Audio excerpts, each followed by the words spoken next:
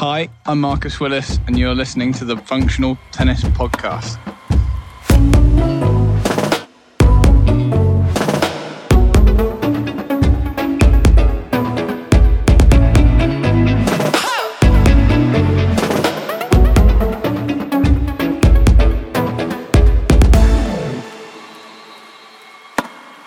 Welcome to episode 31 of the Functional Tennis Podcast. This week we speak with a man who ignited a nation back in 2016 after an impressive run through pre-qualies, qualies, winning the round and then going on to face Roger Federer on centre court at Wimbledon. It's Marcus Willis. Mark tells us all about that famous Wimbledon run. He tells us about being a top junior, challenges, injuries, ups and downs he's had throughout his career and also future plans. It's a really interesting episode and great to speak to a tennis player who's so down to earth. As usual, before we get started, if you're new to the podcast, please hit subscribe or share it with anybody who you think may love the podcast. And also, something that we haven't done before is shamelessly plug our match and practice journals. We have a match journal that helps players prepare for matches, helps them structure a game plan, and also helps them evaluate matches after. And we also have one for practice sessions, which help you plan practice sessions and evaluate them afterwards and also get input from your coaches. And you can bring learnings from the match journal into the practice and vice versa. And it's a great ecosystem. And we've seen great results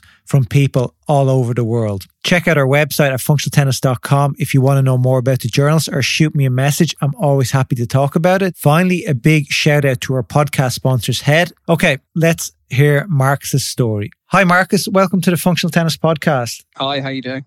Very good, thanks. How are you? Not too bad. Yeah, not too bad. Thank you. Tell me, what are you up to? I'm just started training again as of a couple of weeks ago because I want to start playing again. I've had a bit of time out through injury, through having a couple of kids, stuff like that. Really.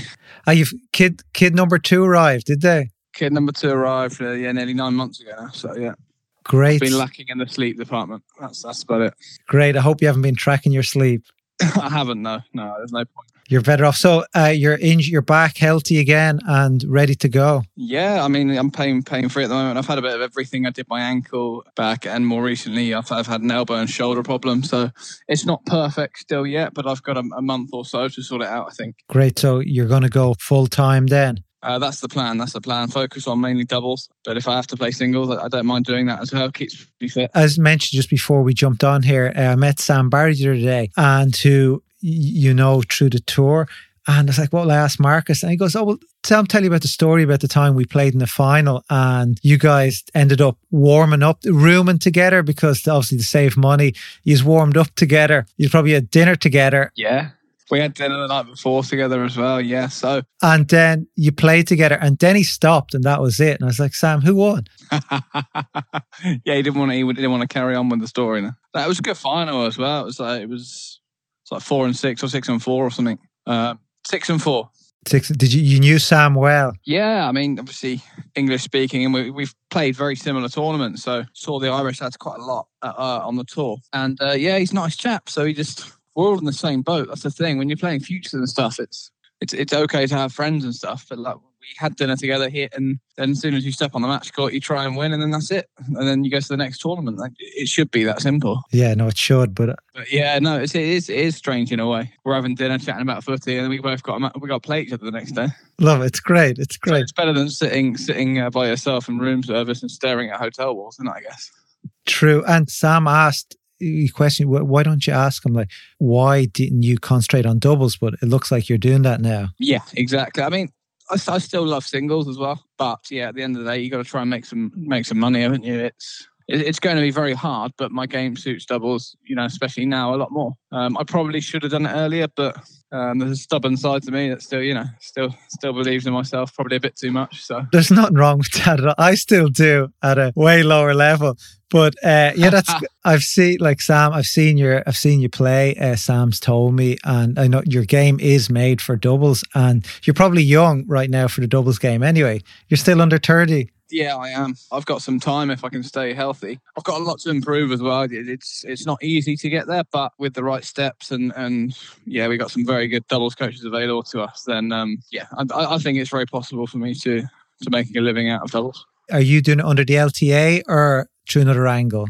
I don't know their system at the moment, but I haven't had help for since I was 17, I believe. Also from the LTA, they had a good bonus scheme which helped a lot of players out, but then that lasted a year or two and that stopped. So no, I'm not quite sure what the system is there, but yeah, it's I'm doing it my own way.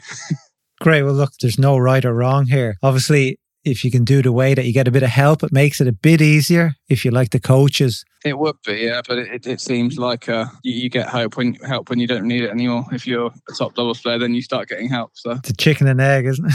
Yeah, they back you when you've already crossed the line, unfortunately. But hey, I mean, I guess the top guys aren't complaining, to be honest, and they've worked to get there. So it's not like I wouldn't reap the reward if I got there. There's so many good doubles guys in the UK now. There must be 7 or 8 in the top 100 now, is there? No, yeah, there's a lot, yeah. Louis Kyer's massively to do with that, I think. There's no accident when he's come in. If you just look at the numbers, they're all out in Boca on the pre-season and Louis there, couple of other coaches as well. They're obviously doing something right.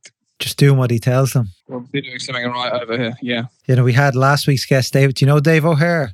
Yes, I do. I know Dave O'Hare very well. He worked with Louis all year, actually. Yeah, he was working. He did the full year on and off, but he was working with all the English lads and he did a great year. So he picked up loads from Louis. So hopefully some stage you can transfer it over to the Irish kids. Yeah, absolutely fine, yeah. So tell me, Marcus, you were a top junior. You were top 15 in the world and quite success.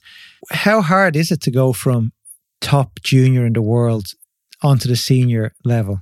Yeah, it's the hardest thing to do. If you've got no help, even if you do have help, that's when I did have a little bit of funding available to me. Sorry, I had a coach and stuff like that for 9 months or a year. Yeah, you can't really prepare for that because the junior, obviously, I was number 14 in the world. I think I finished 15. And there's no prize money, but everything's free. Everything's free when you're playing the big junior tournaments. So when you then, all of a sudden, you've got I had a few points. I think I'm qualified. I made a final of Glasgow straight away. So I had a few points. But you have to go abroad to places by yourself and try and compete in places you're unfamiliar with. And you don't get given nice hotels or free stuff. It's all, you're running up a big bill pretty much. And yeah, you lose in the semis, you get 680 P points and a couple $100. That's what it was back then. It's kind of when are you going to run out of money? Or you've got to win an awful lot and play the challenges. But when I say an awful lot, I think there were guys, I think Josh Goodall, a good friend of mine, he won, 7, 8 of these in a row, and he's still maybe Grand Slam qualifying. He's had 200 in the world, 300 in the world, so you have to basically not lose and have the money to continue. So it's a very, very difficult transition. And you're not making money? You can't make money. I did because I was lucky with a private sponsor. A1 Pharmaceuticals sponsored me for a good year and a half, 2 years. When I quit the first time. So I went from no ranking to 320 in 1 year. But I was lucky. I had a sponsor. Everyone else, you got to go French League, German League matches. And that's only if you're a high world ranked player. You get paid $1,000 or so a match. I mean, that's only during May at the weekend. So you've got to play your tournament and then get your flight to the French League and then fly back Sunday night and then play tournament again. It's very difficult. Looking back, you're 17, 18 again.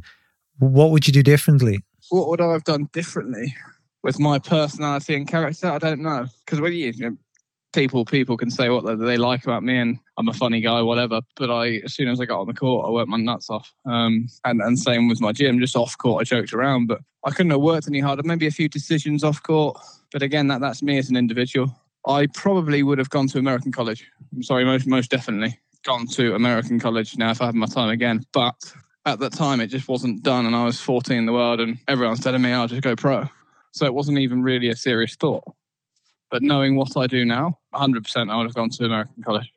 What should make that difference of going to college and going pro? I know there's only a handful of special people that should go pro, or I think I think most people should go to college, even if you're very good. I think you need to go because the level out there is so good. You get scholarship, so you're not paying anything. If you still got a good ranking, you still get a very good deal. So you might get 95% scholarship or whatever. So very, very good tennis players. You're competing all the time in high intensity and very, very tough situations and picking up life skills as well. You meet friends with your team, you play matches, you're training probably the same, if not more, than you would do playing on the tour.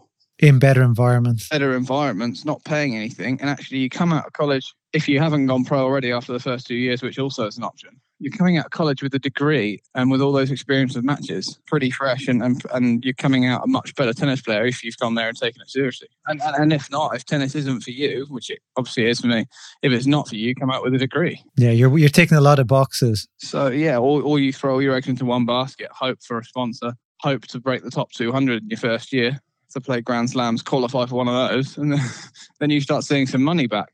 Doesn't happen.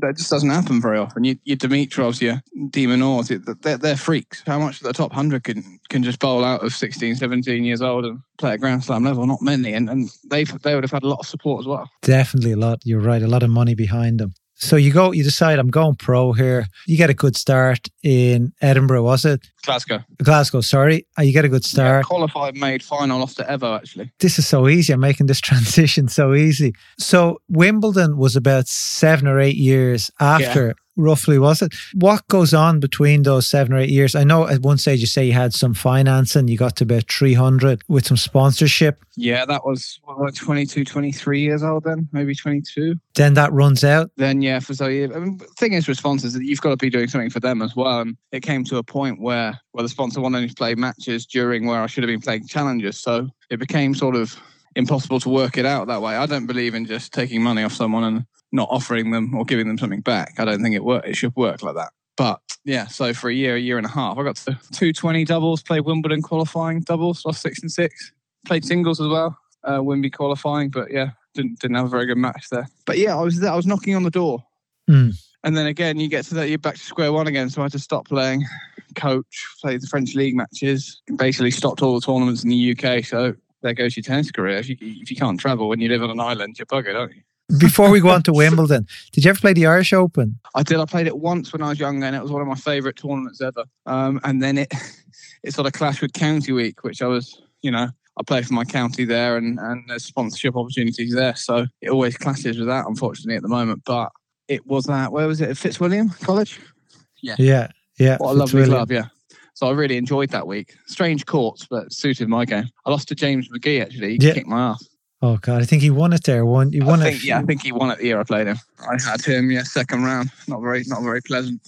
On a wet, artificial grass court. And it was actually on an indoor court. For some reason, it was too rainy. I wouldn't have mind playing him so much on those outside courts. I played him on a brand new, slow indoor court. I think it was 5-2 or something, yeah. Okay, so that explains it. But so let's touch on to Wimbledon, your great run there and all the press you got. How was that experience? Oh, first of all, in the lead up to it, I listened to a podcast and you mentioned that every day you used to check out of your hotel. This is what you do when you're on the tour. You check out your hotel, you leave your bags there behind reception, or take it to the site with you. Because if you lose, you want to fly home. You don't want to spend another 100 quid it was probably more like 200 at Wimbledon. You don't want to spend another whatever it is abroad when you can put that towards something else. You have to be proper tight. Yeah. So I got used to that habit, and also I quite enjoyed going home or back to wherever I was staying at that moment. So I checked out every morning, got into a routine. I wasn't expected to win, to be honest. I wasn't massively surprised, but I'd check out and think I'll get straight back to Warwick if I lose.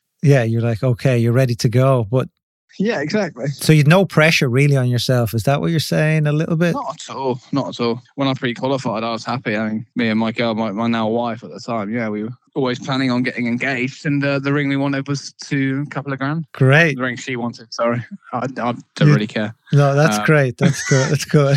And so when I pre-qualified, I said, look, I got 4 grand now. Spare. And so we were just happy for anything from there. And then obviously I doubled every time I won a match in qualifying. And then, all of a sudden you're looking at 50. And all of a sudden she started looking at more expensive rings. No, I'm joking. Yeah, the same. So you're still in the same boat. But I saw in qualies you beat Sagita, Rublev, Medvedev, such great names now. I mean, I think less than a year later, they were all top 50. I knew when I played them, actually, I was 6-1 down Sagita in 18 minutes. Just misfiring a little bit, playing all right, but it could have all been very different. But I didn't have the best draw. They made me earn it.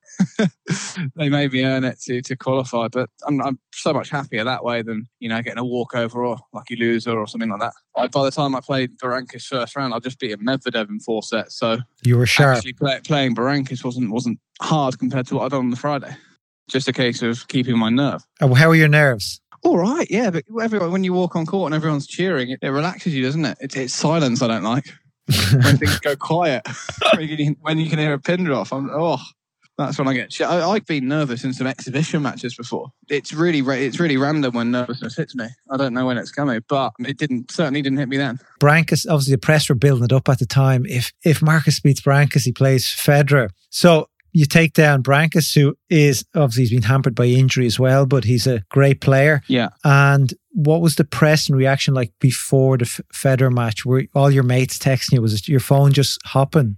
My phone was going nuts. Yeah, I probably finished replying to people about a month after. Some people, obviously, yeah, I couldn't get through them all. I didn't want to get through them all. Close family members would call me, so that was fine. But yeah, no, it took a while to sift through all the messages and stuff like that. And tickets was also a nightmare. Everyone all of a sudden wanted a ticket. And you're like, oh, well, you've spoken to me once all year and now you want a Wimbledon ticket. Were you handling the ticket allocation yourself? No, I had someone helping me at the time, luckily, because I told him a list of people I definitely wanted there and then do what you got to do because, yeah, I didn't have enough time to worry about, stuff like that. True. And sponsors, were the Sun on to you saying, can you wear this patch on your bum? Oh, so that was all looked after. I had like a stand-in agent for those few weeks. So I had to turn down 20 grand from the Sun, which was, it was very easy to do, but 20 grand's nice. Yeah, it is. Very nice. Obviously, being a Liverpool fan, I'm not going to do that. No, you can't do that. No. I'm sitting, didn't even cross my mind. And my agent was telling me they're going to pay you more. And I just said, look, no amount of money. I'm not wearing that on my sleeve. But yeah, no, sponsors are piling in. People are very interested every now and again. Did you sleep the night before you played Fed? Really well. I was exhausted. So okay. It wasn't just 7 matches was it 8? 7 to get to Federer. It was the press and the media and everything like that. It just exhausts you. So I didn't have a problem sleeping at all. Great. And you start late. So the night before I played Barrancas, I was up at 20 to midnight, packing my bag and going through my new night kit. I was loving it. Love it. You're wearing the RF gear, were you? Yeah. No, not against Barrancas. I wore the RF shirt because to wear patches, there's a clause that you can't wear the newest night kit, basically. So I can't remember exactly how much I got, but it was worth me wearing that RF shirt. Okay. So I could put a patch on it. Obviously, everyone, thought I did it because I love Feds, which I do. Yeah. Got a lot of love for that man, but I would have worn the newest kit if I could. Yeah, obviously. Look the sharpest as you can on the big arena. Exactly, yeah. Join over 10,000 people who have downloaded our free match and practice PDFs over at functionaltennis.com/downloads. Our match and practice PDFs help you plan and evaluate your matches and practices. We have some other free downloads there for you too. So make sure you go over to functionaltennis.com/downloads. Yeah. So what's it like that walking out in the centre court, like with 17, 18,000 people? It was all right. Yeah, I was sort of used to it. We did the walk. It was more the walk through the Wimbledon club that's more scary. There's like a walk you do from the change rooms through the clubs and onto the court, and everyone sort of stood there watching you walk on. You're like, oh. And when I got onto court, I was all right. I had a game plan in my head, so it was just getting through the warm up, and actually, I've really hurt my stomach before the match. I did it in the third set against Barrancas. I felt something hurt. So I was just looking after that, painkillered up and get on with it. I had plans. If you've got a plan, it's normally okay. What was plan A?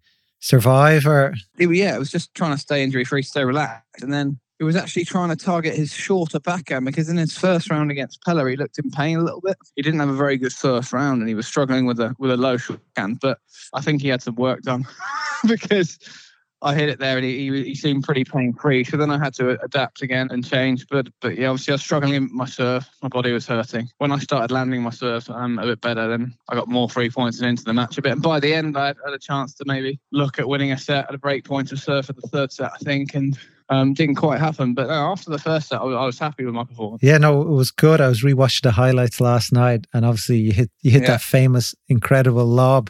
The whole point. Yeah, I kept falling over in the first set as well. The courts are very different.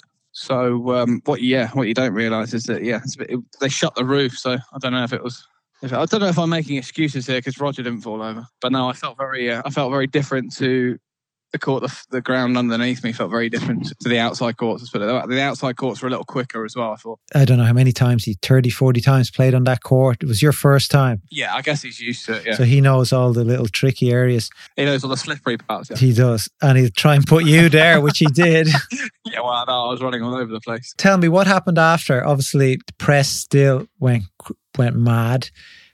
How was your life afterwards? Did it change at all? Yeah, obviously like the Hello magazine stuff, and it's all nice, but then you sort of dropped like a month or two later. That's it. It's quite, I don't know, traumatizing is the wrong word, but it's not all good. No one really prepares you to be just in the world again and in a quiet room, and yeah, it's pretty stressful actually. Yeah. So for me and my wife and people around me, it was quite hard for a while, especially when I got injured, and you feel like, yeah, I don't know. It's strange to explain. It's not all positive all the time. Sort of imagine, yeah, you're thrown in the public eye and all this interest, and then it just stops again. So yeah, that's what I'm doing again now. I've had a couple of injuries. Obviously, I'm very lucky to have my 4 children, and so I'm starting square one again. Yeah, it's not been always easy for sure. I can imagine that, where you're thrown into the public eye, and then obviously nobody wants to know you. Then they move on. Well, the world moves on. Kind of a bit, yeah. I'm like, again, now you're having the same conversations with people looking for sponsorship, and I'm been trying to even train for free now rather than try and people want you to pay to go and use facilities and stuff. I'm not used to that, which is fine, but it's just another expense. And you're thinking you got kids as well. It's a couple of years ago, people were inviting you to come in and train when you're doing well, and then you're like, hold on, I'm starting off again. I need to get myself into shape, and they look at you and yeah, it's going to cost you this much. And you're thinking, okay, that's the way the world is. It will never change. And I get it. Like, well, why would someone give you something when you're not there? But in the same way, you think, the people actually need help. Guys at the top, they don't need it. I would have happily paid to enter places before when I had the money. It's not an issue. But unfortunately, it doesn't happen like that. Maybe there should be a reverse prize money system. I don't know. Yeah, there's something's not working, is it? No. But again, for tournaments, they want the top guys in there winning, so they're going to pay them. They're going to put them on their favourite court. They're going to, because it makes more money for the tournament. As a business, you don't really want top guys losing. You don't want. No, you need them sticking. Unheard of qualifiers doing really well all the time, even though the crowd love to see it. The tournaments don't. To the sponsors. The tournaments, yeah. But for me and you watching, I massively favour the underdog all the time. Yeah, it's most fun. Yeah, it is, yeah. And tell me, Marcus, so you became a dad, and apart from adding financial pressure to you, how's it changed your outlook on your tennis career? I'm much less bothered by everything now. I used to be a bit feisty and fiery on court, and now I'm thinking, I look back and I think, why was I like that? There's no need. But it's just, again, that's the way I was, that's the way I am. Could get quite irate, could get quite gobby to umpires and stuff, and you sit back and have a think, and none of the stuff would really bother me so much anymore. So yeah, I'd say I'm more relaxed, probably more patient, touch wood. In the same way, yeah, the lack of sleep's brutal. When you're up, and last week was fine because my baby's just about trying to sleep through now, so last 2 nights she's gone through. But when obviously my wife does a lot, but she's working as well. So when you're up at, like I say, midnight, 3 and 6, broken sleep really, really hit me. And then I'm waking up knackered, and then so I was injured and probably didn't rehab as well as I should have done. But yeah, my decision making goes out the window as well. I'll just have a couple of bits of toast. I'll nail a packet of crisps, and then I'll go, yeah. It makes everything a lot harder, especially without a plan, especially when you're injured, especially when you're not sleeping. You feel like your back's really against the wall. But yeah, I'm coming through it now. A lot of it's acceptance as well. If I go to bed tonight and accept, I'm probably going to be up a couple of times, and I'm probably going to be tired tomorrow. But I've got no crap food in my house now, so you don't wake up tired and eat crap anymore because it's not there. Those things make a big difference. We have a 5-month-old who just came, actually, I think when I launched the podcast, and obviously it's made it really challenging. You're right. Your decision making goes down the drain when you're tired. You'll do the easy stuff. You'll eat the bad food, the crisps, the chocolate, all the coffees, and sometimes a lot of kids don't want to eat vegetables and chicken, so there's crap around the house a lot, and they want little treats, and as kids should. But golly, it's when I'm eating their treats for them. There's none left, Daddy. There's none left. Daddy. I love my food as well. I always will. So I'm even like tonight, I'm looking forward to my chicken, but I'm making sure it's healthy now. And occasionally, once a week or so, if I want it, I'll pick up something unhealthy if I want and smash it. But it's little raw, so yeah. There's nothing wrong. Again, where I live after Wimbledon, you're meeting up with friends that you haven't seen for ages, and a couple of beers here and a glass of wine here. It adds up. It certainly does. It adds up, and but yeah. So I've had my struggles. I'm losing weight again now. I've done this twice before, so I know I can do it again. But yeah, as I said, the lack of sleep gives you less energy. So I just have to be very, very organised now, which isn't something I was amazingly good at before. You learn new skills. Yeah, well, that's the thing. Yeah, I am still learning new skills. We had Rashid from Touch Tennis on here ages ago, and he did make you out to be quite a good touch tennis player. He has you up there. I'd like to think I am. I'd like to think if I played a lot, I went through a run of being unbeaten for a while. It's such a fun game. I can't tell you. Yeah, you enjoy it. Can't tell you how fun it is. And it's a Sunday out of your life, which it's harder again now I've got kids, but I told him I'm going to play a few more tournaments if I can this year, just because it's fun. Yeah, he's a good guy. So much fun. Great guy. Pleasure to play a tournament for. Yeah, no, it's you come home. You come home knackered, but with a smile on your face, which is always important as well. Because sometimes training, it's not all that training. It's pretty bloody boring, if I'm honest, being a pro tennis player. I mean, the guys who are at the top, I've got so much respect for. They sacrifice every ounce of fun to do the boring stuff, the stretching, the weighing. I'm weighing my food now. Never thought I'd say that. So I've got my macro, so I eat a certain amount of carbs, protein and fat each day, and I make sure I don't go over it. So I've got food scales. It's boring. There's nothing glamorous about it, but yeah, I'm not even guaranteed to get there, but it's what I've got to do. Yeah, I think if you take care of those small little bits. Oh, for sure. But yeah, I mean, if Djokovic didn't do that, would it affect him? We don't know, but he's not going to take that risk. No. Those guys are just to the T. Yeah, no, they're amazing. So we're going to jump in here. We're going to end this with some questions we have from some Instagrammers who we reached out and I saw you reposted. And I don't know if you know some of these guys, but Henners141. No. Okay. We just said the favourite boy you've coached, so I'm not sure if it rings a bell, but does it ring a bell? I don't have favourites. No, okay. They're all my favourites. How about that? The Progress Tour have asked, when will you make your Progress Tour debut? That's so funny they asked that. I've just been looking online now, planning some sort of tournament schedule around my French league and NCL matches and stuff. Yeah, I'm planning to play some, but the full diary's not out yet, so I don't know. But I am going to play more Progress Tours and British Tours if I can. But yeah, it will be done when it suits. The first one, I've got to go to a wedding, unfortunately, so I won't be able to make that one. But I do intend. They'll be happy with that. Rez Adongan 19. Some of these Instagram handles are strange. I know we've touched on this already. What are your ambitions for the next few years? This year's just getting myself going. I don't have any ranking targets in particular. Next few years, I want to be playing at Grand Slam level in doubles and make a good living from my career. That is the goal. I'd love. Sounds ridiculous, but I'd like to top 20, top 10 in the world doubles. There's nothing wrong with that. Pushing for the O2. No, not the O2 anymore. But do you know what I mean? I want to be a very good doubles player. That's it. You're not doing it to take part. You're doing it to be the best. No, yeah, exactly. I'm not doing it to get as high as I can, and I believe I can. But I'm very aware how hard it's going to be, and I could also, not make my breakthrough, but I'm willing to take that risk, I guess. Good man. And here we go. Connor Chappell, remember that tweener you hit against Neil? Does that ring any bells at all? Yes, that was a County Cup. Was that at Bromley? I don't know. He just says, remember that tweener you hit against Neil? And he's laughing. I have no idea. I do remember that. It was I think I've got the footage because it was on Play Site, but I don't know how to share it. I have no idea. I could throw that one up. It's a good one. It was good. I absolutely zinged it past. A good friend, Pete Botwell, says, will Cartman ever make a return to the tour, and are A1 going to fire it up in NCL this year? A1 are going to fire it up in NCL for sure. Cartman, I'm trying to get rid of Cartman. So hopefully not. In fact, he definitely, you're not going to see him. I'm not going to step on the court if I'm fat. I love it. And good fun that was. And Pete asked again, who's your favourite Irish player? Favourite Irish? Is this Pete? Botwell. Crystal Pete Botwell. Yeah, fantastic. Who's my favourite Irish player? I mean, that's harsh, man. Right now, who's playing? I can't answer that. Simon Carr and Pete. It's probably him. Simon Carr's decent player. Julian Bradley. I don't know, but it's not Pete Botwell. Pete Botwell, that's the answer he was looking for.